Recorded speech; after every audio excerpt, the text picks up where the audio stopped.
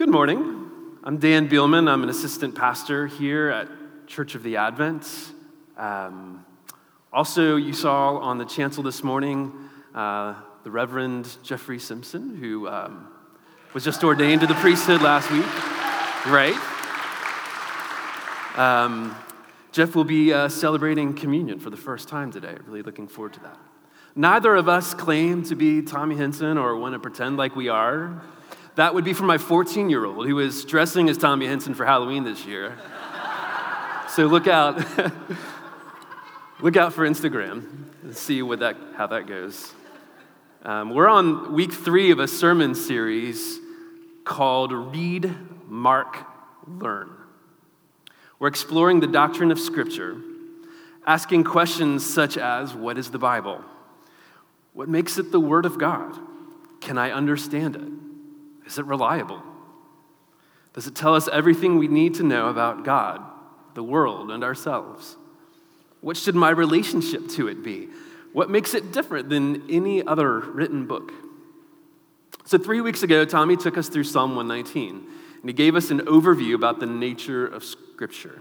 God's word, rightly apprehended, inspires our love and delight because it gives us the truth, goodness, and beauty of God himself. 2 weeks ago, Tommy talked to us about Scripture's clarity, or as theologians would put it, Scripture's perspicuity. Though some things in the Bible are hard to understand, it's clear enough that we who read it can understand what it is saying about the most important things it has to say about God, about us, and about the world, and our relationship to God, and God's purposes in the world.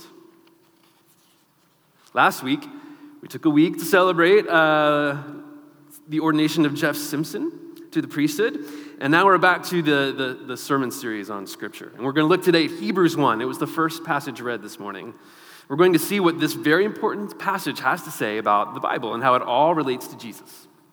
We're going to first see what it has to say about the history of God speaking to his people. Second, how he has spoken through Jesus.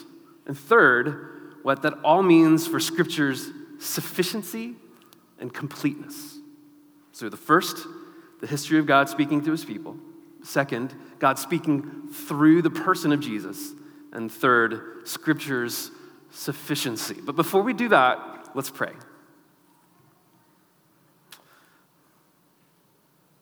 Not on riches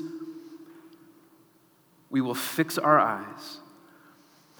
Lord Jesus, it would be our prayer that your word would be our delight this morning, as we sang earlier, and as we heard preached 3 weeks ago, that when we hear your word, when we read it, we could experience joy. Lord, that we who would be thirsty when we come to Scripture would be filled.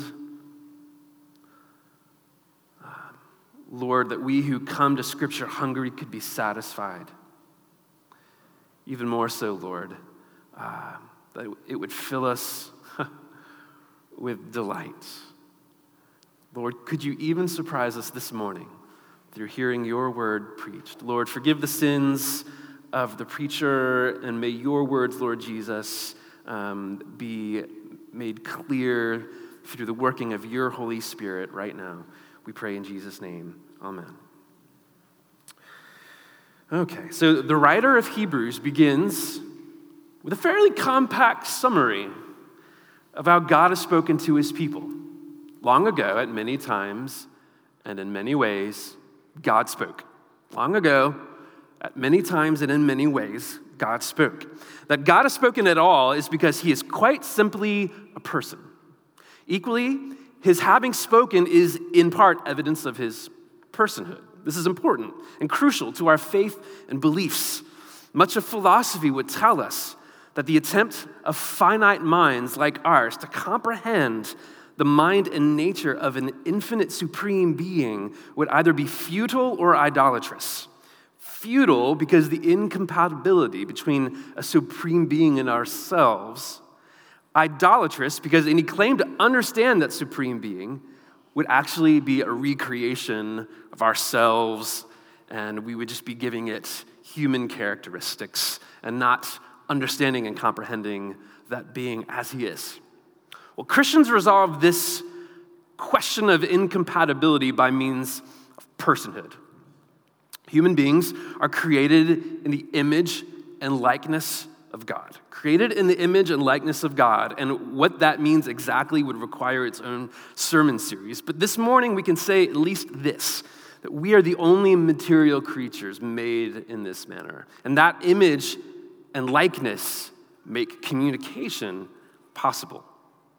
We have personhood because he does.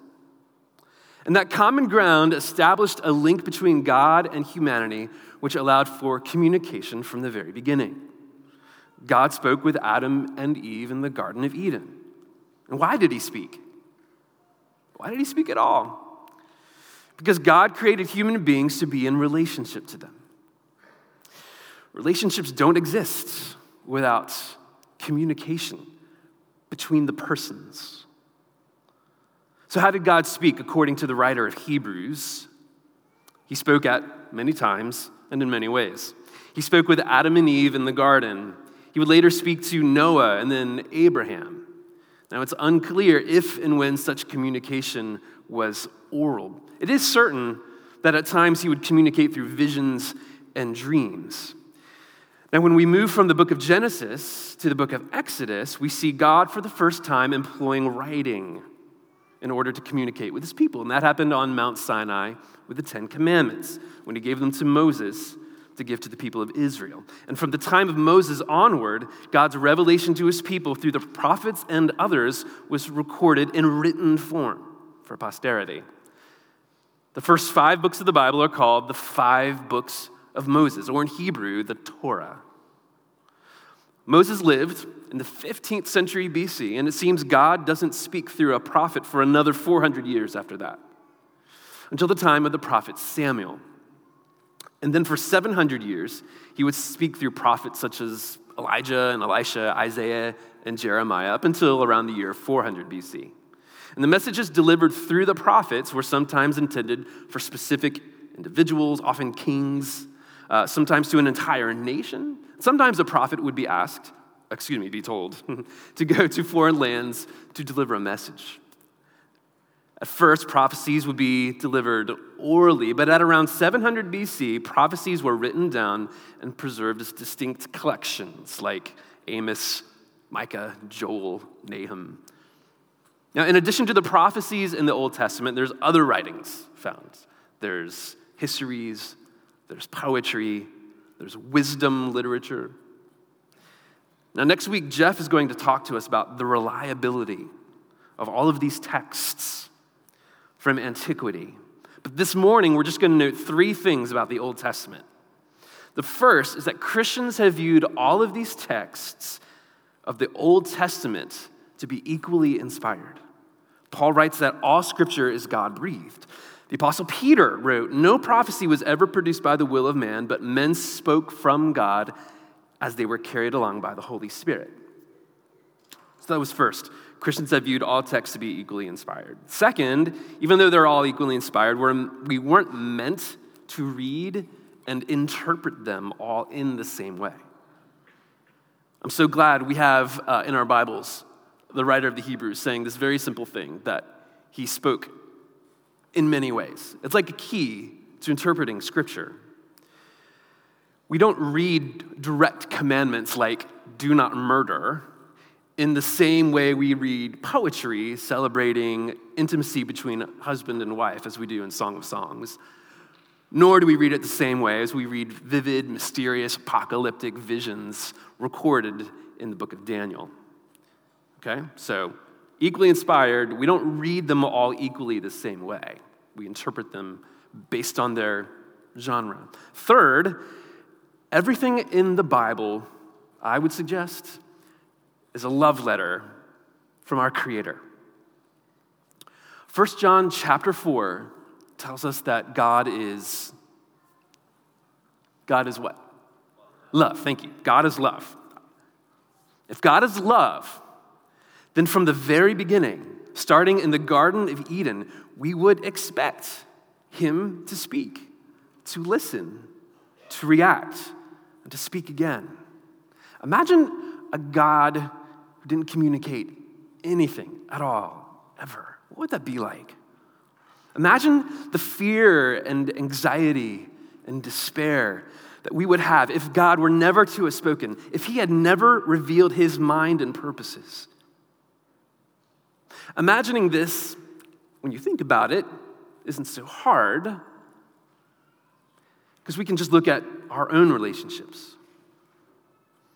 Some of you may have seen a video, perhaps on YouTube, called the the still face experiment. It shows a mother with her baby face to face, and the baby is communicating with his mother, and the mother is constantly giving feedback, both verbal and expressive. The baby points, and the mother looks and looks back at the baby, smiles, speaks, and the cycle continues. Until at one point, the mother turns away for about 5 seconds. And then when she turns back, she gives the baby a completely still face. And it doesn't change. And it's super interesting what happens next. The baby tries to communicate and gets nothing in response.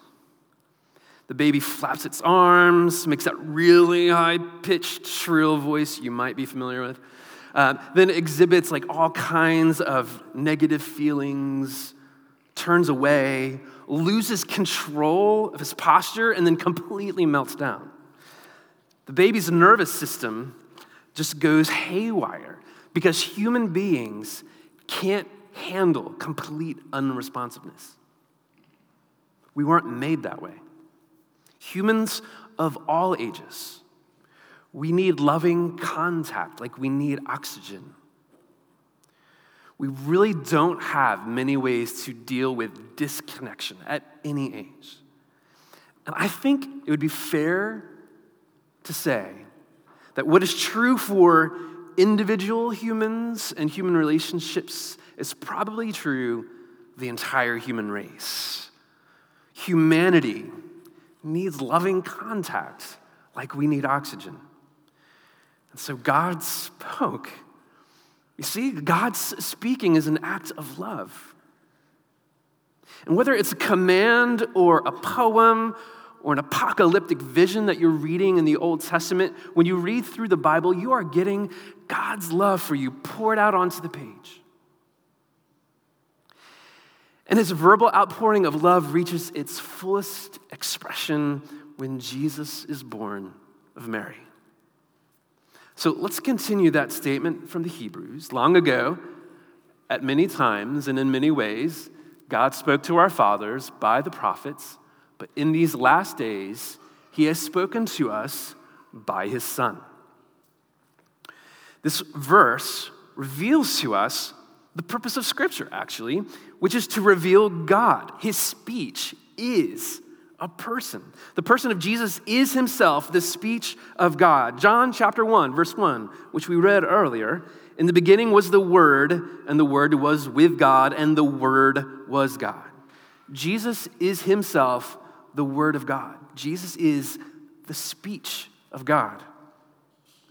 That can be true if the purpose of Scripture all along was God's self-revelation to humanity. The purpose of Scripture was for God to reveal himself to humanity.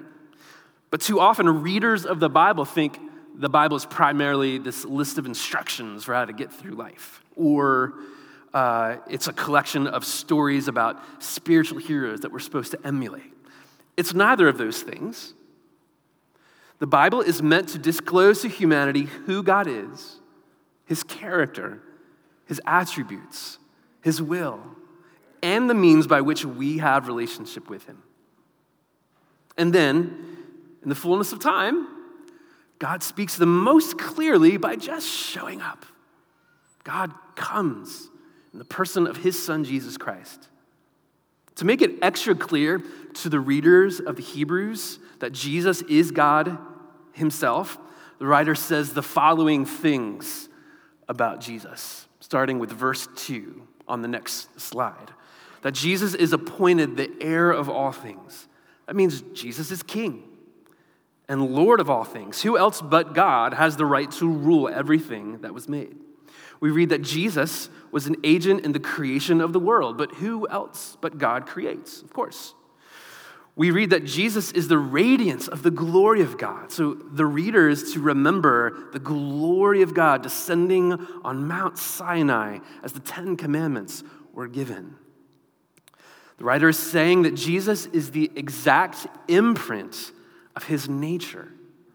The author is evoking the engraving on a coin, the stamp, the character. Jesus provides a true and trustworthy picture of who God is.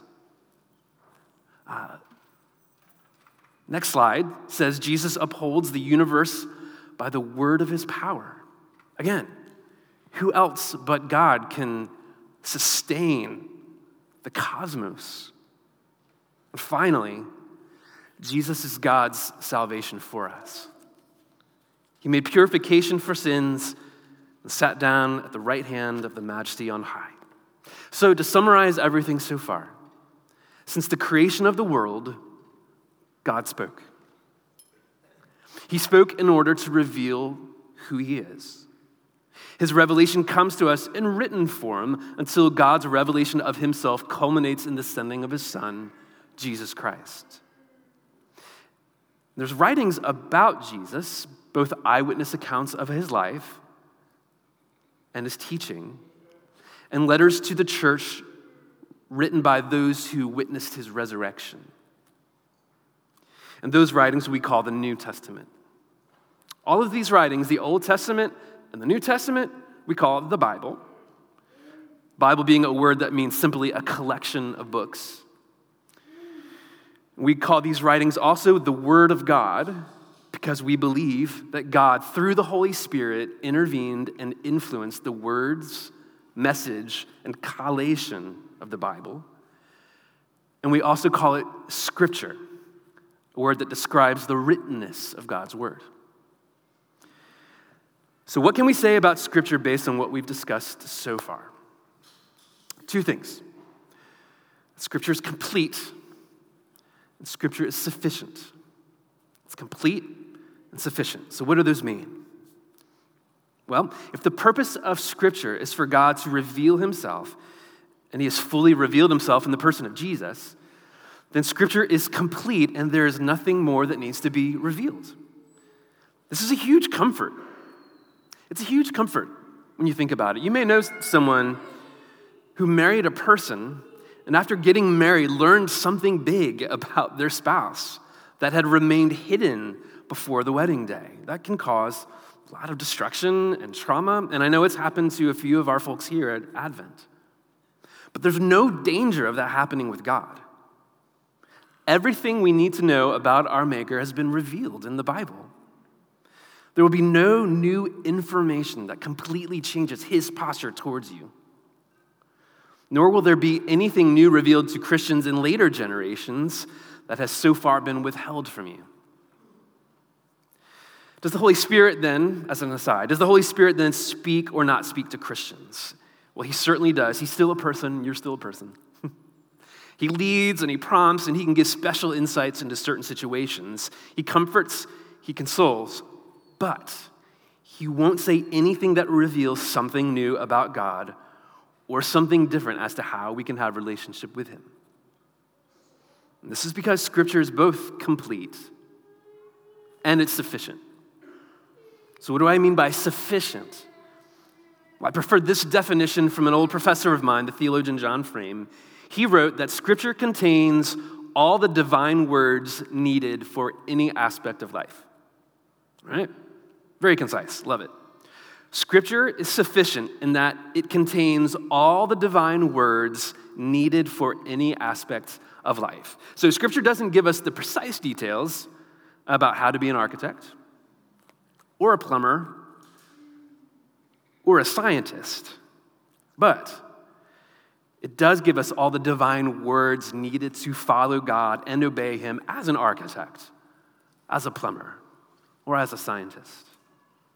Additionally, and more importantly, it contains all the divine words we need to know about how to have a relationship with God. So let's go back to Hebrews chapter 1. Jesus, through whom God has spoken, has made purification for sins. He's made purification for sins. The revelation in the Old Testament was continuous. God revealed himself continuously, but the revelation in the Son is complete once for all, because nothing can be added to Christ's redemptive work. Nothing can be added to the revelation of that redemptive work. All right. So the message of redemption is found from the very beginning in the opening pages of Scripture. God spoke the universe into existence. God spoke, and man was created in his own image, male and female. God spoke and gave Adam and Eve clear instructions about how to live in obedience and submission to him. Adam and Eve rebelled, and then what happened? Did God go silent? I mean, that would be like perhaps my reaction if I was God. Like, well, hey, if it's not good enough for you, then I'll just back away. But God was not passive aggressive. He was communicative. As a matter of fact, not long after they rebelled, he said one word, and it was a question. The word is translated. Anybody remember? What does God say to Adam and Eve for the very first time after the fall? He says, "Where are you? Where are you?" With that one question, God communicates that he seeks out the lost sinner, that God welcomes him to confess, that God desires his restoration, and that God works his redemption. That redemption was finally worked by Jesus on the cross, taking on himself all the sins of the world and all of its consequences, and restoring to the Father all that would come to him.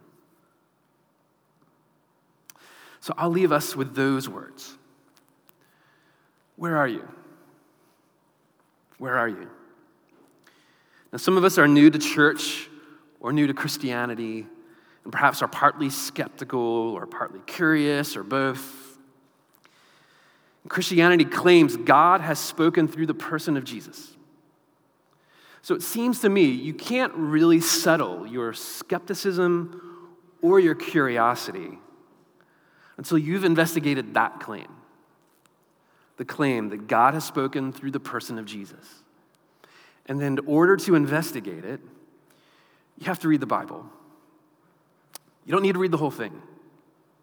Not at once, not at first, all right? But you do have to read the first 4 books of the New Testament, or maybe just one of them. Those are Matthew, Mark, Luke, and John. You can start with any of them. But start with what's called a gospel, which is an eyewitness account of the words and deeds of Jesus Christ.